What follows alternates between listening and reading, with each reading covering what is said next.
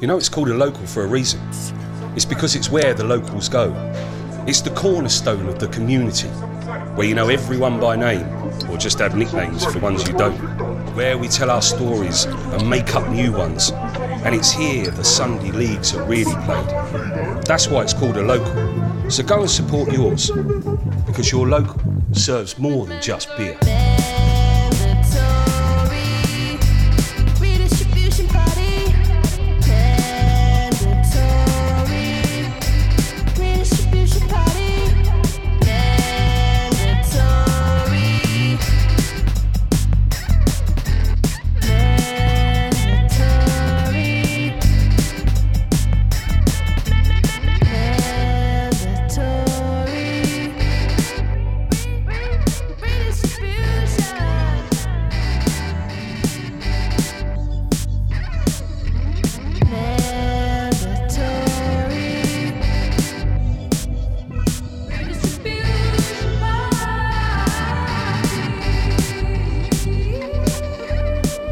Hello and welcome to Mandatory Redistribution Party. My name is Jack Lewis Evans. Cheers. Cheers.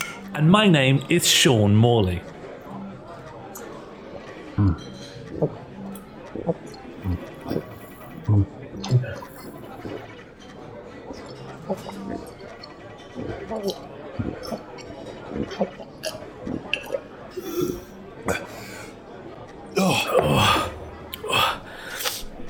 This episode is about beer. At the heart of the UK is a gaping psychosocial hole that is booze brimmed to burst. How did alcohol become Britain's one hobby? Why does drink pervade every aspect of our culture? Why is my dad's birthday card a drawing of a pint? Why does the local arts centre rely on the custom of two alcoholics? Why am I allowed to drink on the train and in the plane, but not on the bus? If we don't completely alienate everyone with this episode, please consider supporting the podcast by sharing it on social media or telling everyone in the smoking area about it while making too much eye contact and holding back sick. If you'd like to put some money on your tab and help keep the institution of the Great British Podcast alive, we'll stand you all kinds of bonus content and mini episodes over on patreon.com/mandatory redistribution party, but only if you look over the age of 21. Fancy another? Let's lock and load. Landlord, another 2 milks. Do you want to go on the fruit machine? Yeah. What fruit do you want? Banana, please. Before we begin ragging on British booze culture, I think we should talk about its good aspects. Yeah, I think they're obvious. I think they're transparently obvious. For example, have you seen the video entitled "British Lads Hit Each Other with Chair"? Yeah, in fact, I played the video game. The video game is very, very good. I mean, what do you like about it? Why do you think that video is so powerful? I think that video shows sort of almost futuristic interpretation of masculinity, where masculinity has transcended not being gay while retaining being very violent. Yeah, I think it's... and it's heavily booze-fueled, right? 100%. That video, so for the benefit of the listener who might not have seen this video, let's summarise the video. I mean, I recommend watching the video because either of our description will not suffice. Sean, absolutely feel free to interrupt me if I miss any key details. But in the video, British lads hit each other with chair. There's some British lads, agreed? Yeah, agree. Sorry, yeah, I'll ratify that. Yeah, and they are shirtless. Yeah, they're also all pretty good looking, good bodies. They're pretty hench. And they've got a buzz on from what seems to be day drinking. Potentially just through day drinking. The acts that they get up to, I could believe they've taken anything, but the day drinking seems to be component. The day drinking is definitely key. They're round the back of a house, which is quite interesting because they are... In the background, there's a garage door, but it's the inside of a garage door, but they're not in a garage. It seems to be a wall with a garage door. What I like about them is they all look like hot lads. They all could be models, but the working classness of their environment could not be more overstated. It's like sloppily painted, bad brickwork. Little, like, it's that kind of alley that every regional dialect has a separate incoherent word for. It just cuts between houses to nowhere. Well, I didn't think it looks like backyard to me. Do you think it's alley? Because why would there be a garage door to an alley? You know how northern terraced houses always just have these little alleys through? And what they lead to is just random. Could be a front garden, could be like a thing that's a bit like a shed. It could be this like highly combustible bit of wood and no one knows who owns it, so no one upkeeps it. It's always just going to a random bit, like half a garage, the splintered aspect of what once was an inventor's little hut. The one by me, by my nan's, used to lead to something we used to call the Rocket Park. Oh, here we go. Rocket Park, actually a key drinking destination in my youth, was a park that looked, I think it must have been built in the 70s, and everything was rocket themed. Seesaw, rockets. That's amazing. The slide, rockets. But it was all very crudely welded together in a way that didn't look like it was authorised by the council. Oh, so you think it's just like a sort of a Dr. Wheatos style scientist made this for the kids? Yeah. And it was also just in the corner of a farmer's field.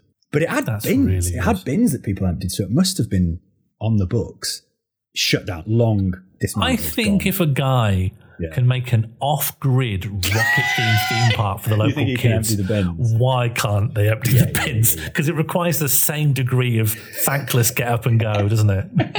Reflecting on this park, I've become worried about the park. Anyway, I'm with you. Ginnels can go anywhere. They're around the back of somewhere. It's like a liminal space. They're smoking physically and cigarettes. They're smoking cigarettes. One of the lads is holding a chair, wielding a folded chair like a weapon, like a wrestler. I think they're mimicking pro wrestling. They're mimicking pro wrestling, but actually they evoke the kind of late 20th century drunken master kung fu film of the the kind of like Taoist monk who ends up fighting with their like three-legged stool in a bar brawl. That's what I'm getting from it. I don't think it's what they intend. I think they think they're all the Undertaker. Yes, that's definitely. So one of the lads is holding a folding chair. Another topless lad smoking jeans. Chairboy's got shorts on, and this other guy jeans. Pops him a little kiss, a little smooch. Chugs vodka, like it looks like half a bottle of vodka. Smashes the bottle on the floor in this like lads mega masculinity mode. Bends over, inviting his friend to whack him with the chair. Come on then. He whacks him with the folding chair twice. But like really, it looks like it goes wrong. So like the person doing the whacking the chair fucks it up.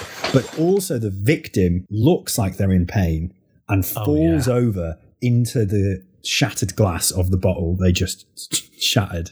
And then gets back up and then invites a third hit. But on the third hit, the folding chair opens up. It's incredible. It is incredible. It's incredible. It's like the modern orgy. Well, it's not an orgy. That's a difference. No, but I mean, I feel like in terms of, you know how you can have an orgy of X and Y? Yeah. Oh, yes. It's like this hedonistic spectacle. It's like, would you imagine like the aristocracy of the Roman Empire or like chaise lounges having grapes stripped on them. This is the orgy that can only exist after Jackass, where you have to be in as much pain and pleasure. It's like if Jackass was directed by Pinhead, nothing makes sense and everything hurts and it's incredible. The Marquis de Sade has visited, I think Newcastle is where it might be. Yeah. Marquis de Sade has a handheld camcorder and he goes, watch this. But I think it's quite interesting because you said it's like the masculinity stuff in it's weird, isn't it?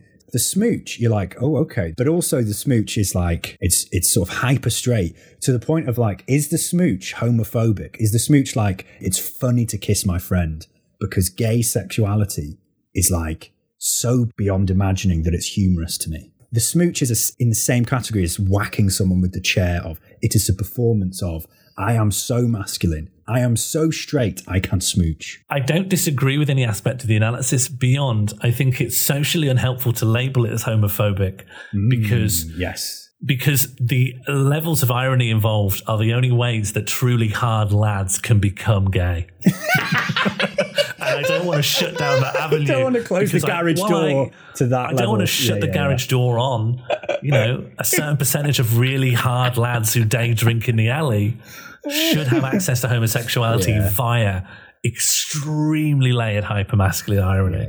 It's not for me to gatekeep that. Hazing is a way of coming out that's helpful to the laddest of lads. For a small minority, that ends up being their lifeline to a different sexuality. A slither slice of the pie. And then also there's the kind of, was part of its virality a different love than perhaps you or I have, and it is the love of the middle class watching the oiks hurt each other. I think that the secret spice of its virality was of non-British cultures discovering it and then going, hang on, is this what British culture is? And then the British going, yes. Yes, they've realised it's not Mr. Darcy. Yeah. This is it. This is it. And I think it shows, in a strange way, the best and the worst of it. The other booze-fueled video that can only exist because of British booze culture is the one it has various names, but it's something like Typical British Pub.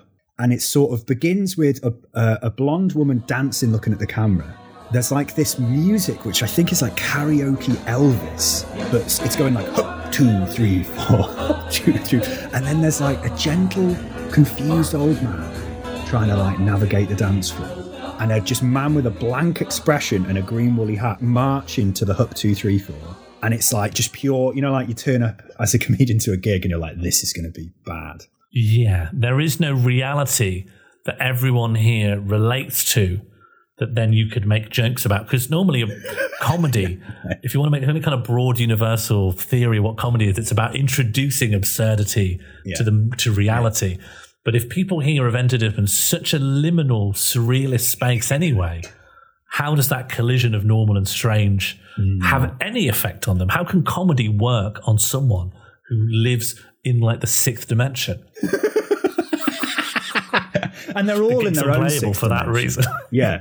Booze has unlocked their third eye, but their third eyes are all pointed elsewhere, away from each other. And this is in part why people like us and the rest of the arts world don't like excessive drinking, because it embarrasses us, because it takes people. The promise of art, of what it can do to your psyche, cannot compete with drinking to oblivion. It can't. Because even if you think of the thing that touched you, moved you, or the most surrealist, bizarre taking out of yourself, the things that changed you the most, doesn't have the same hammer-like impact as an absolute all-night bender and you just woke up a bit different. You woke up and you've kissed all your friends and your back's been smashed in with a folding chair. I'm different now. A play, a movie, just can't do it. I don't remember what I've done, but I've gone viral in a video of it that I can watch as someone who does not recognise myself in this recording. Yeah. I found out from a viral video of me that I'm gay now. Beer can do that. I think pubs should sell tickets. Why? So that you don't have to buy any beer.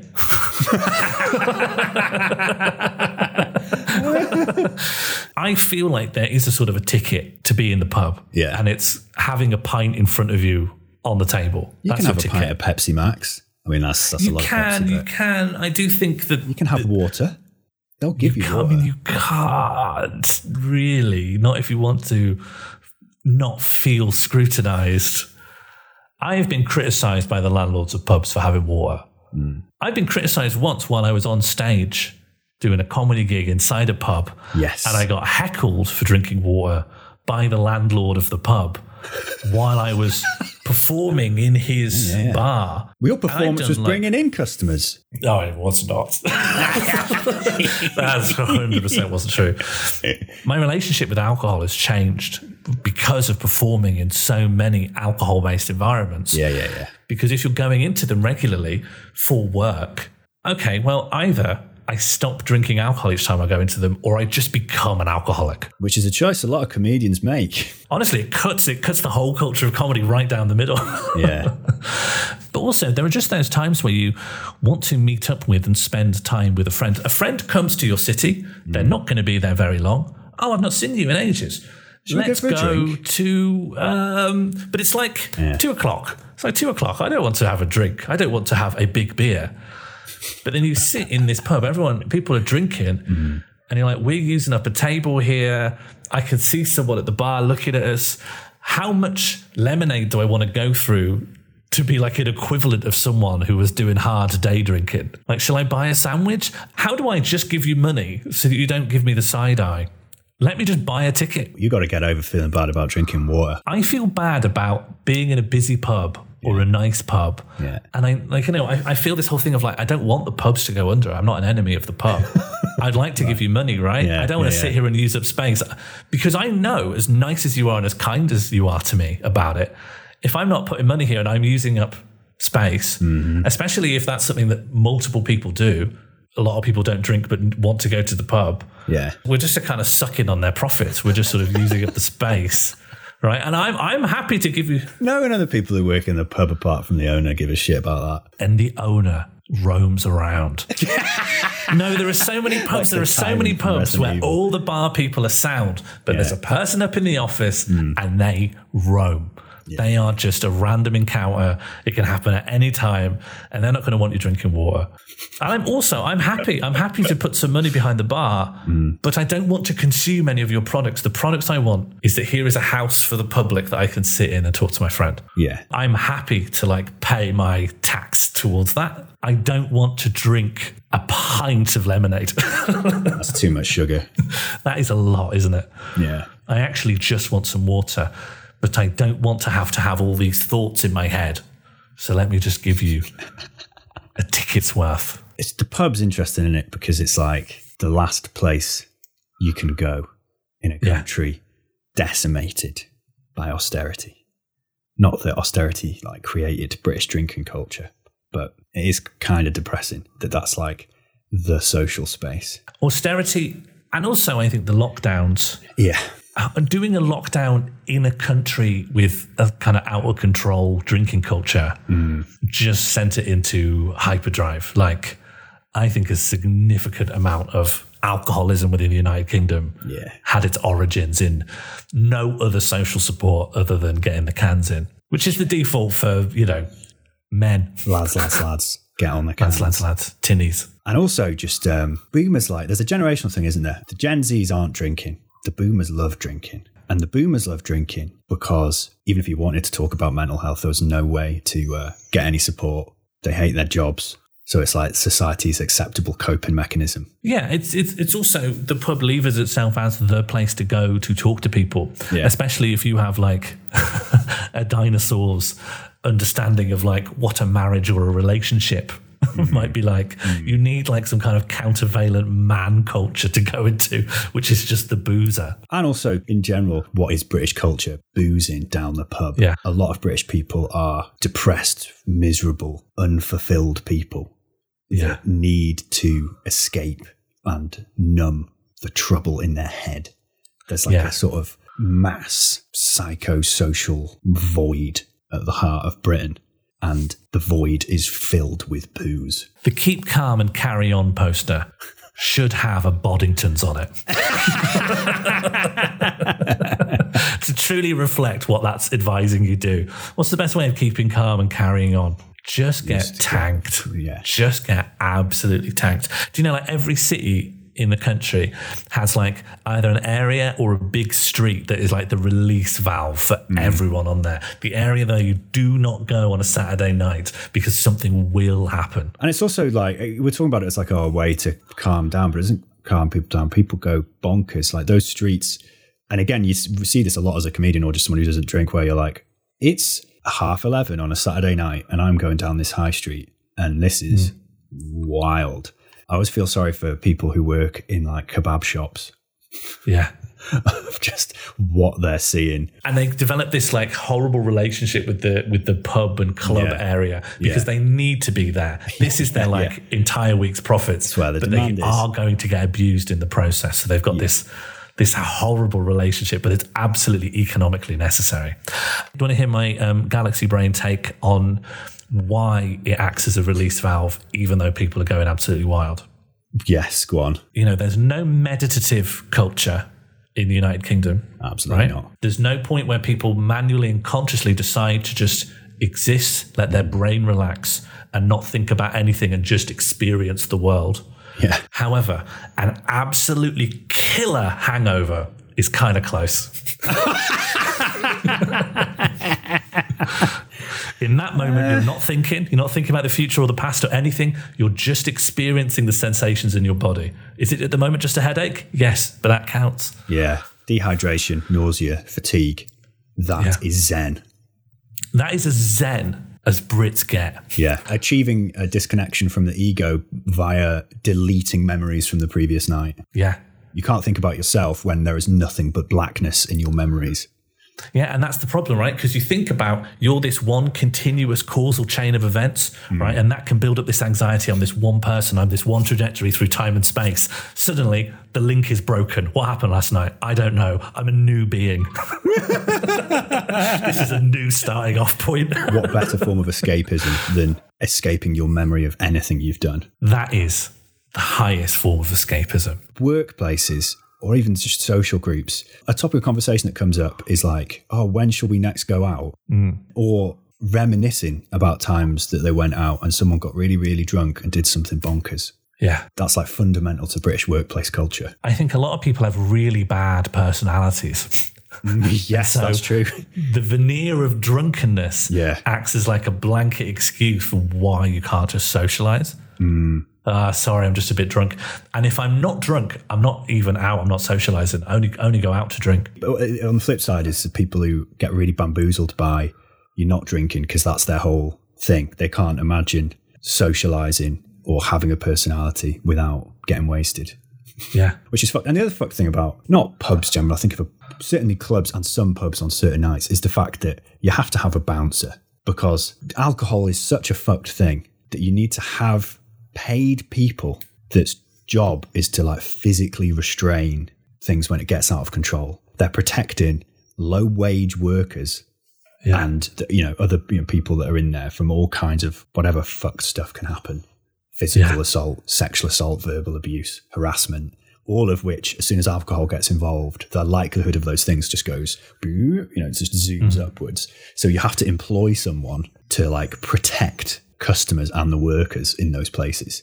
And these are the social places that we have. Yeah, like if you were to defamiliarize yourself with alcohol, because we've all been brought up with alcohol, I think we all coveted the first pint until we got to taste it. And it was like, oh, this is foul tasting ichor. Fucking horrible. I mean, that's like, I get it because I've gone, I don't really drink that much. And like, there's all these like, I don't know, social critiques of drinking or whatever. But for me, it's like, I just don't particularly like drinking. The taste of it makes me wince. It makes the muscles of my face contort into something from the works of Picasso. How am I drinking a 9-volt battery? Because you do, when you're younger, you're like, oh, I want to be able to drink because that's what adults do. And that's like reflected in the world you're in and the media. And then drinking, like, this tastes bad. And I did that thing, which I do a lot of going, oh, everyone must be pretending this is okay or they enjoy it. I think after a while, you realise they're not pretending. They've just decided to enjoy it. Yeah, and then shortly after that, you decide to enjoy it as well. Yeah. I definitely decided to enjoy it. And the only thing that got me out of that headspace was just not drinking for long enough that I'd forgotten that was a decision I made rather than how I naturally felt about the liquid. So when I had more, I'm like, oh, this isn't nice. Like imagine someone there's a new lasagna.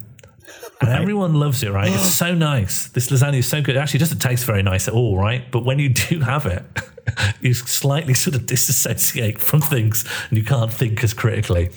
And the places that sell this lasagna, they are so swarmed. It's like just wall-to-wall people stood together. People swarm. They're having to sell it like in school cafeteria gastronorm outfits, passing the lasagnas through. There's lasagna pipes that they're pumping lasagna out of. Yeah, and in fact, what happens is you come up, you've got they give you a little rag, and you just clean the end of the pipe. You stick your mouth around the pipe, and it shoots the lasagna down your gullet at max speed, which is good because you don't want to taste it, right? The lasagna tastes rank, and then you just become a little bit less able to think about what you're doing. And you can't think as critically, and your like inner ear and balance is off. Yeah. That's what you want.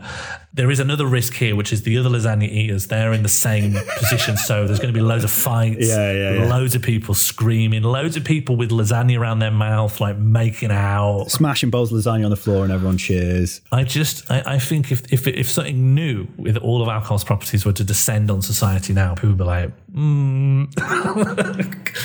come on. And that's the thing, isn't it? It's like the history of it, of alcohol has been part of British culture for literally centuries. If you look at lots of drunk people and you look at lots of, I don't know, high people from cannabis or people on MDMA, the drunk people are the most fucked. Like that drug is clearly having the most fucked effect on those people because of the history of it, of it's just a baseline, whereas other drugs have a more countercultural context. They're like something that's new or different or alien, whereas alcohol's just normal. Is culture. It's like bullet point 1 on British culture, the extent to which that is a thing. It's like binge drinking, not just drinking, binge drinking. You do your week of work where you have to do what the boss says and you have to perform as expected in a workplace and interact with customers as expected, and then consume a thing where inhibitions are numbed, you escape. You are able to stop thinking.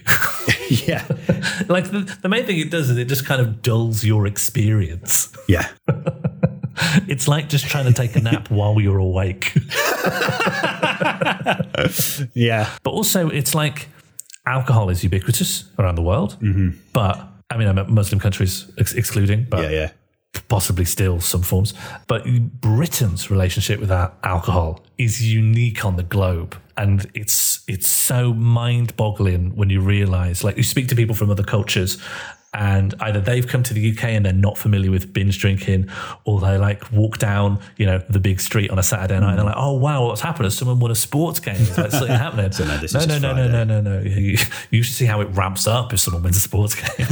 This is its standard. This is normal mode. And then not doing that, the social exclusion of not partaking in that makes you strange, makes you an outlier. Once something is so normalised, opting out is it's like vegetarianism, veganism. The consumption of meat is so normalized that not doing it is interpreted as like preachy or soapboxy.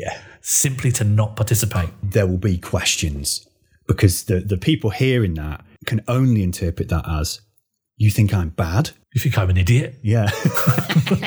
Explain yourself. Yeah. You're an idiot, actually. But do you know, the people I can't get my head around are the people who are teetotal, but nevertheless hang around with on the fringes of groups that are drinking.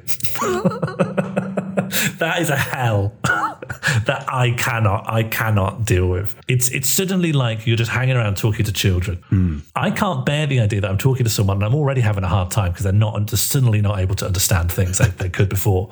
But it's like I'm having a conversation, I'm the only person who's going to remember it. Kind of what's the point? I never think of normal conversations as being like, oh great, I'm recording some of my thoughts as memories in someone else's brain. It's never the appeal to me. But when it's gone, I'm like, suddenly it changes things, doesn't it? No interest in this. Yeah, I must log some of my thoughts in your grey matter. Alcohol's quite expensive as well, isn't it? Obviously, the drink itself is expensive, but then getting around, getting into places. When people say the figure of how much it cost them, their night out last night cost me this, and when people say it's like in the 3 figures, I'm like, that's mad. That's fully blown my mind. People can spend money on experiences. Yeah. But you're spending money on experience you can no longer recall. It's like going to a restaurant where you have to vomit at the end. You're not retaining the thing you've paid for. None of that's in there. Your body just hurts now. It's not in your mind what you've done. And that money is another reason why it's so fundamental. Is there's a giant industry that depends on this. Like there are thousands and thousands of workers whose jobs depend on these companies making money. So it's like alcohol is an essential part of the capitalist market. Advertising and marketing strategies are designed to make you want to consume booze.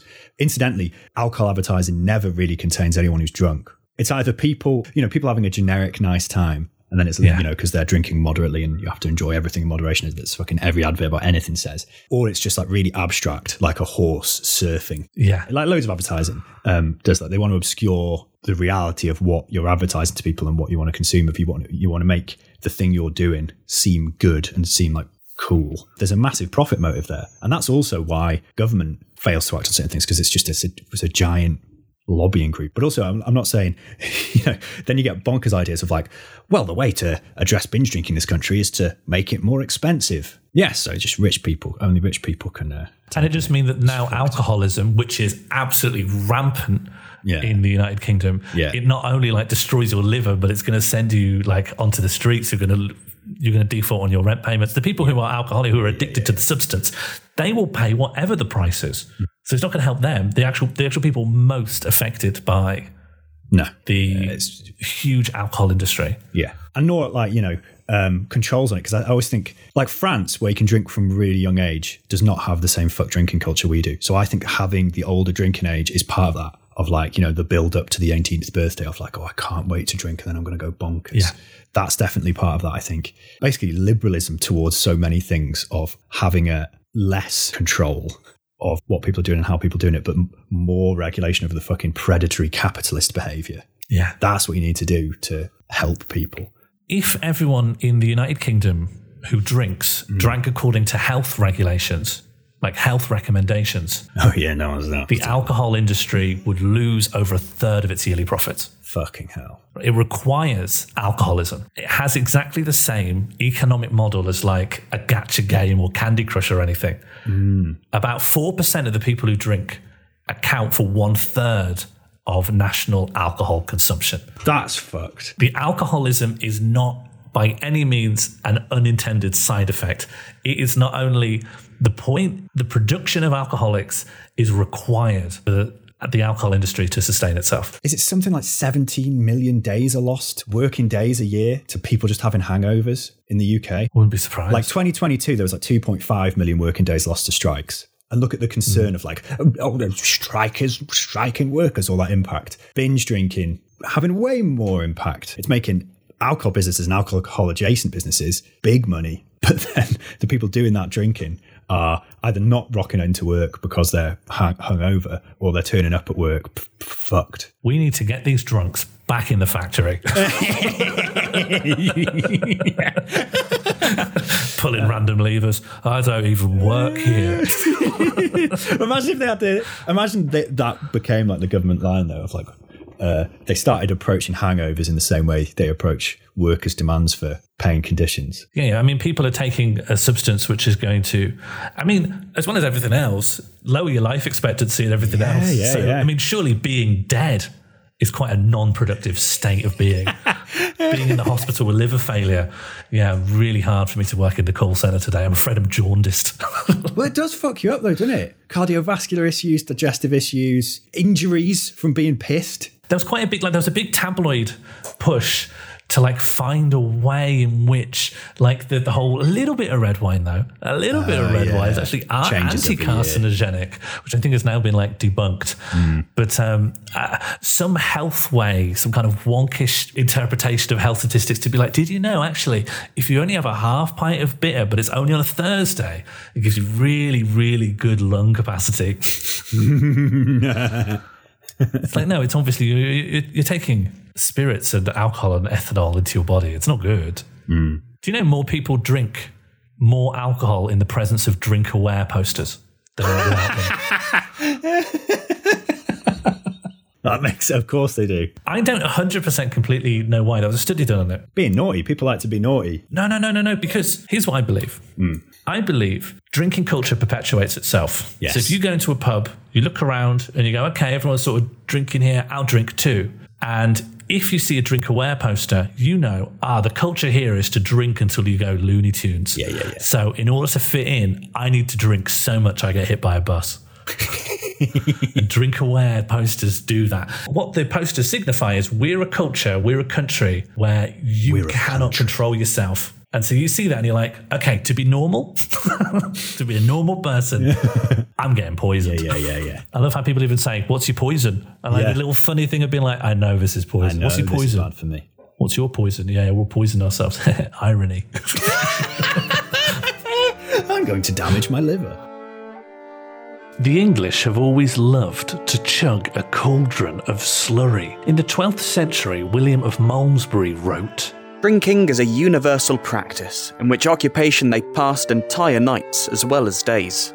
They were accustomed to eat until they became surfeited, and drink until they were sick, chunder in the cab home, and wake up to find they'd WhatsApped the word fuck to their boss." The Brits crave a wee snifter, and where they go, booze follows in their wake. The export of distilled spirits were integral to Western European imperialism. Britain went fully sea mode at an era when Western European distilleries were pumping out huge quantities of spirits. As European boats poke and prodded at Earth's shores looking for people to exploit, early trading arrangements with foreign and indigenous communities were a way to offload spirits to what would eventually become European colonies. These cheap spirits foisted upon native communities would have devastating social consequences, could leave people dependent on European merchants. Subsequent addiction or alcoholism problems would weaken a society that might actually want to be at its best to resist the onset of colonization. And of course, the drunkenness provides the Europeans a justification for the enforced servitude of their colonial subjects. Boats and trains brought fire water to all corners of the globe, requiring thirstier and thirstier gobs. The creation of binge drinking cultures became the logic of empire. Many colonial societies had racially segregated drinking spaces, so the colonial subjects couldn't see that their oppressors were also getting shit-faced and vomiting vibrant slurry across the tavern floor. As such, many anti-colonial resistance movements developed temperance efforts, such as in Ireland, India, Ghana, Cherokee, Native Americans, as people saw that the culture of alcoholism was a form of colonial social control. However, by this time, the creation and sale of alcohol was often so embedded in the national economy that countries were unable or unwilling to transition away from it. Their country had become the pub. Cheers!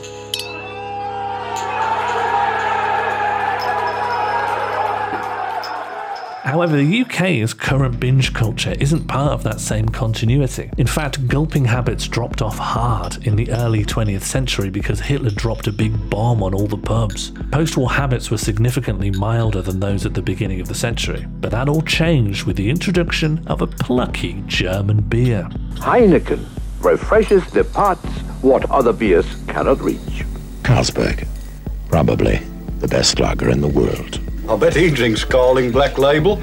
Britain taxed alcoholic drinks based on their strength, so this weaker German beer was imported en masse, marketed as a lighter, cheaper, more refreshing beer that you could drink at lunch. Huge marketing campaigns across the 70s and 80s transformed a German beer brewed in Denmark, the Netherlands and Belgium into a pillar of British identity. Supermarkets played a significant role positioning the tinnies, the multi-pack of cans, as something that could and should be part of the weekly shop, combined with cheap new supermarket wines, brought a new home drinking culture to women whose experience of entering traditional drinking environments was being told to fuck off by half a dozen indistinct forms sitting motionless in a cloud of pipe smoke.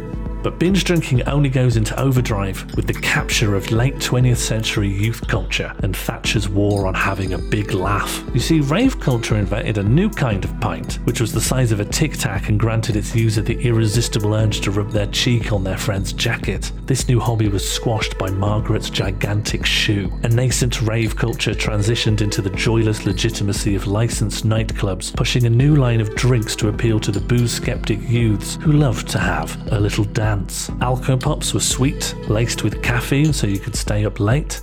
Lambrini and sweet cheap Perry marketed like a wine. Vodka and mixers become a dominant drink for young drinkers who've already been captured by the soft drinks market, want to have a grown-up night out, and think beer tastes like ass. While it may feel like Britons are driven by an ancestral drive to tank themselves shitless and walk diagonally into the road every Saturday night, our modern binge drinking culture is younger than many of our parents. It was an economic decision by drinks manufacturers to be a dominant force in all of our recreational activities, and a political decision by Thatcher's government to get kids off the bad drugs and onto the drugs that are made by donors of the Conservative Party. The UK's alcohol lobby is incredibly powerful. In UK Parliament, there are organisations called all-party parliamentary groups. These are cross-party organisations that any MP can join if they're interested in whatever that topic is. There's one for cats, there's one for sleep, there's one called Tidy Britain, there's even one for sucker punches. You shouldn't sucker punch. A sucker punch can kill someone. The last tweet on their Twitter account is them telling off Will Smith in an open letter. And there's one for beer.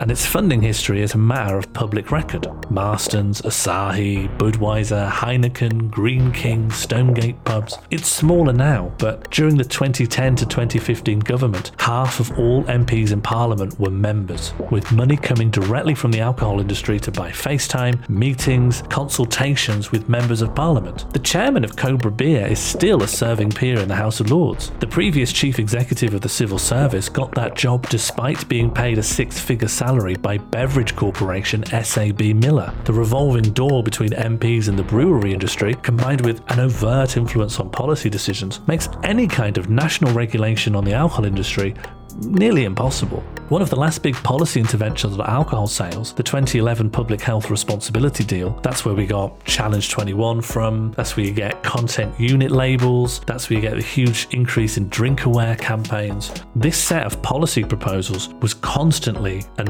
massively criticised by public health officials because of concerns that it was being influenced by the alcohol lobby. In the end, the Institute for Alcohol Studies boycotted it, the British Medical Association also boycotted it, the Royal College of Physicians refused to maintain their partnership with it. Later, Cancer Research UK pulls out, Alcohol Research UK pulls out, the co-chair of the Responsibility Deal Alcohol Network pulls out of the Public Health Responsibility Deal. By the end, 12 of the 15 representatives left involved are direct employees of the alcohol industry. The Department of Health funded an independent review into the PHRD that concluded that of all the interventions proposed, they were all the ones that researchers knew would not do anything to change or affect alcohol consumption. And on top of that, the government didn't even meet all of the pledges that it was proposing.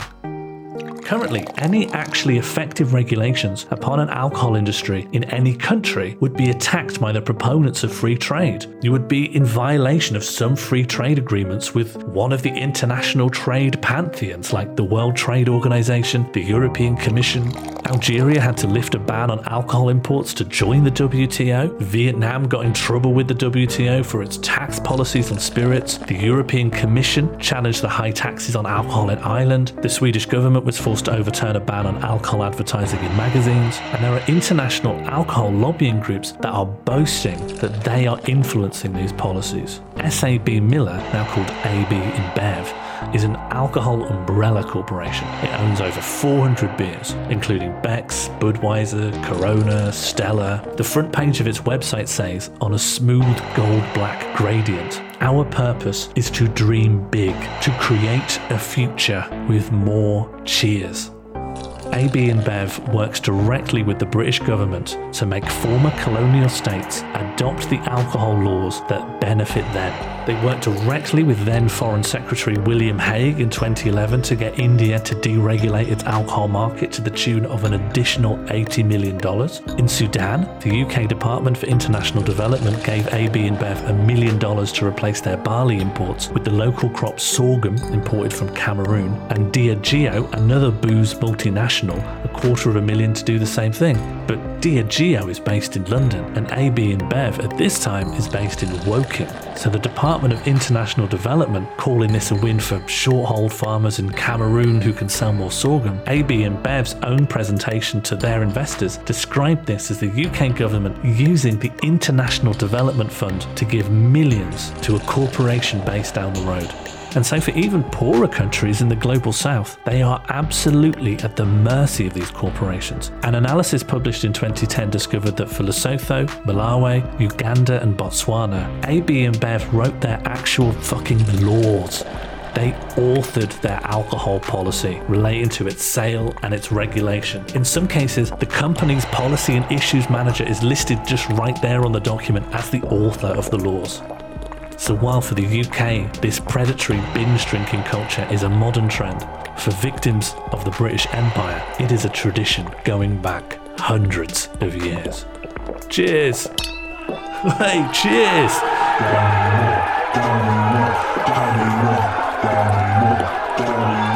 Down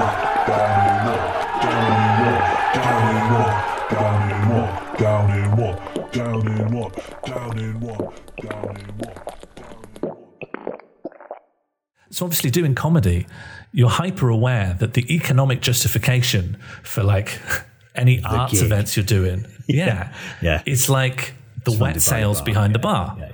Whenever you're putting on anything, you need to make sure the bar is happy because the bar owns, the roof above your head. But even without a roof, right? Music festivals, all those artists, all those big fees, ticket prices, sure, go some of the way. It's the wet sales. Yeah. People there are getting tanked. Even like, you notice how much like a glass of wine costs at a theatre. Even like in the high arts, the wet sales are very significant to the economic justification for us being able to do anything. Arts, theatre, comedy, music depends on having an audience that's fucked. Yeah. Structurally incentivized to create that. Like early in my career, I got to the point where I was MCing weekend gigs at clubs where, people are in on Groupons and like stags and hens. Those gigs, I mean, they're an exaggerated worst case scenario of it, but wow, that's hard. And that's not it completely. Then it shapes what you do because the incentive for the gig needs to get people tanked up in order to be profitable. What you're doing with your performance has to cater to that audience. So that, what you're doing, your work you're creating is then shaped by what that audience is going to respond to. So you have to make performances that can be consumed by people who cannot, talk in complex sentences anymore. Right? They're talking in like single clause sentences, and on top of that, you can't understand what they want. That's who is being catered to by all the bread and butter from indie art shows right up to massive music festivals. Yeah. The rest of our culture is beholden to alcohol. So even when you're moving away from like alcohol specific culture, like the nightclubs, like the pubs, and you're trying to do something else, you're trying to go to a poetry night. The poetry night is here because they believe they can bring people to this bar. And that's everything is absolutely beholden to it. Yeah. In order to even just be in a space, it has to appeal to people who can sell those people alcohol. Otherwise, you do dry gigs. The money on that is so incredibly tight that ticket prices are going to be inordinately high. So it's going to price loads of people out. It suddenly becomes like this reified middle class space, which is why like comedy for parents is an incredibly middle class space. There's no comedy for children happening in working class places because without the wet sales, the ticket price goes too high, so you cannot then market dry gigs. And of course, that means like Muslims or people who don't drink alcohol for one of many number of reasons. Oh, you're just on the outside of culture now, completely on the outside looking in. I mean, you can go there, you can hang out. Everyone around you is very drunk. Boozing has been so central to everything. It's tendrils. Look at it from like a kind of patriarchy angle of like men are expected to excessively drink as a display of masculinity. Yeah. Women are drinking too, but they're around these men and then they're at greater risk of objectification at the low end and potential harm at the bleaker end. But then that's also drinking is the places people drink is like a typical place for like a first date. Yeah. Do you want to go for a drink? Or where people meet people is in these places where everyone's pissed, and then never mind the effects that has on, you're 18, you start drinking, you start going out, the effects that's going to have on like people's understanding of consent, for example. The culture around, relationships and meeting people that form when the only conception you have of a place you can meet someone is like at the nightclub at 1:30 in. That then informs like your choices for romance. Yeah, it's going to entrench in your conception of, having a kiss, the worst and most toxic behaviours, because it's wrapped up in the masculinity of drinking to excess in the first place. And everyone's touching everyone else as well, weirdly, trying to get you out of the way, which is weird. I'm just going to go past someone, but in order to go past someone, I'm going to creepily touch their back. And it's all dark. Yeah. It's so entrenched that some of this stuff becomes hyper explicit. The nightclub corporation in Sheffield. Jesus. Quad VODs. I'm not sure if they still do it, but definitely for a very long time, they did a school disco night where they encouraged 19-year-old girls. They're getting free if they're wearing like school uniforms. It's fucked up. You have to really market this to young women who can come into these areas which are not safe because of their own volition, a lot of them would not want to go there. Again, you come back to, this place requires a bouncer. This place requires its own special kind of cop. This place needs privatised policing that we have to pay for and are willing to. Yeah, because we understand. Because we make it back on the wet sales. Yeah. And never mind working these jobs. That's a hard job. They're all awful. Generally working in a bar, working on a bar in a club. Let's take one night in Rill, which was a particularly bad night I had years ago, where I saw a guy's brain. I saw a guy get thrown down the stairs and his head cracked open, and I saw his brain. I saw brain through I saw like, look, it's fucked. So I should have put some sort of warning on that. That really... I saw a guy's brain. Yeah. Every now and then my friends was there would go like, remember when we saw a guy's brain? Yeah, it's fucked up. And that was a fight that was broken up by a bouncer guy who just kept talking about how he'd been to Japan to learn ninjutsu. Mm-hmm. But then the same night we were trying to get home, we were at this taxi rank in Rill, and this guy, and this is even, it's like a small town, this isn't a city. We got a taxi turns up, and then this guy, totally pissed, in a cast, but one of those casts that's like scaffolded onto your rib cage. So his arms are up like a wing, and he's in this cast. And he's like, "This is my taxi." I'm like, "Well, no, we're by the taxi rank, but taxis have stopped because it's 3 a.m. or whatever. This is our taxi, we've called it." And he got really angry that he couldn't get in the taxi, but the taxi driver's just like, no, this is their taxi. And then he started punching the taxi, and my friend Paul had to kite him like a Dark Souls enemy around the taxi as the other three of us got in the car. And he's not punching with the casted arm. He's punching with the casted arm, that's correct. No, because the cast's like really strong. It's fucked up. He's punching with both arms. He's punching with both arms. When you're in a cast like that, often it puts you in an automatic punching motion. So you might think, he's ready to punch. Half the work's done for me. We're assuming it's an injury. He might have done that as like an upgrade. Yeah, can I reinforce my punching arm? Yeah, on the NHS. And he's and genuinely, Paul did. He kited him around, then sprinted back to the car and got in. I remember saying to the taxi driver, "Just go." And then this guy was chasing us. He was chasing the taxi. Like, he was still going for until we turned a corner, he was sprinting in the middle of the road after us, this pissed guy. Like, I've just known people who just go to the club on a night and they are explicitly looking for a fight. They just want to fight someone. And under the cover of this environment, you can get into a fight.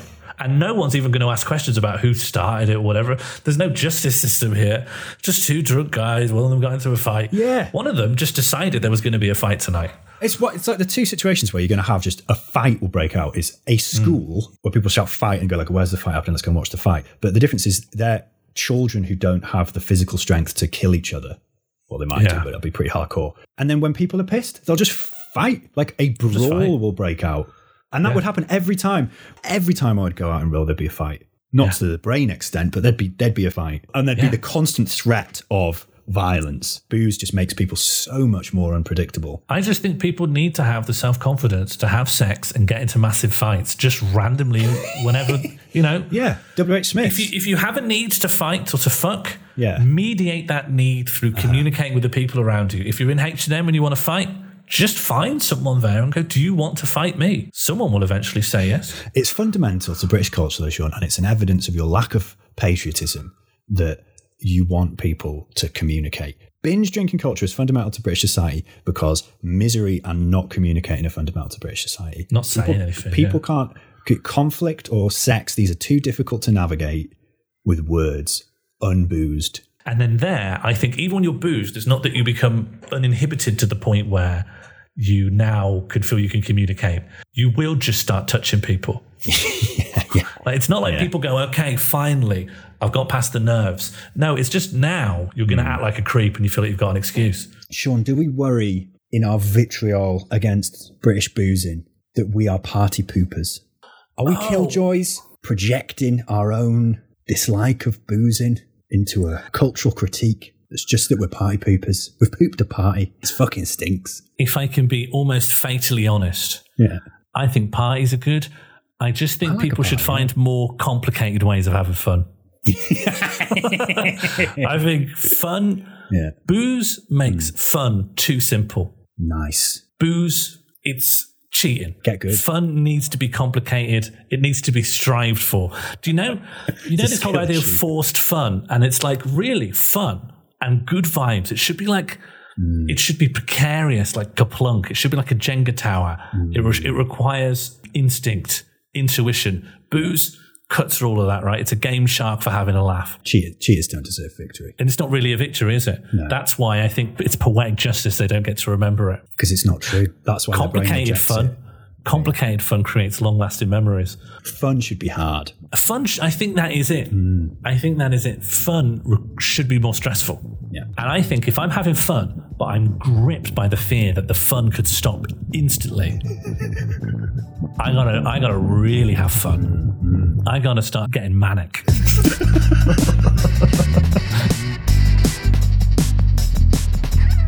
Mandatory Redistribution Party was created and produced by Sean Morley and Jack Lewis Evans. Our title theme was created by Ella G. This episode contains an excerpt of John Blow's Amphion Angelicus with additional music from Sean Morley and Jack Lewis Evans. William Malmesbury was voiced by Jordan Leith. Thank you for listening to Mandos, and special thanks to those of you who support our work by sharing this episode on social media or supporting us at patreon.com/mandatory redistribution party, where you will find a wealth of bonus content. Cheers.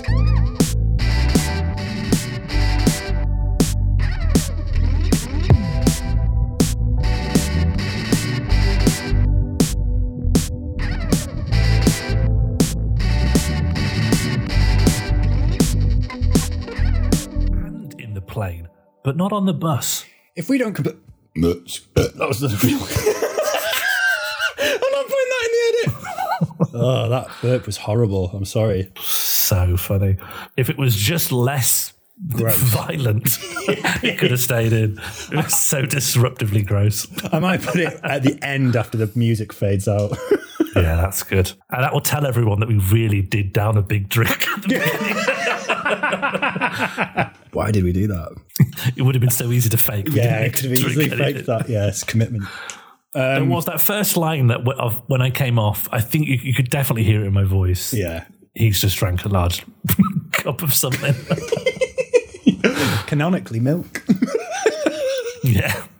Gross. It's fucking disgusting. Milk drinkers.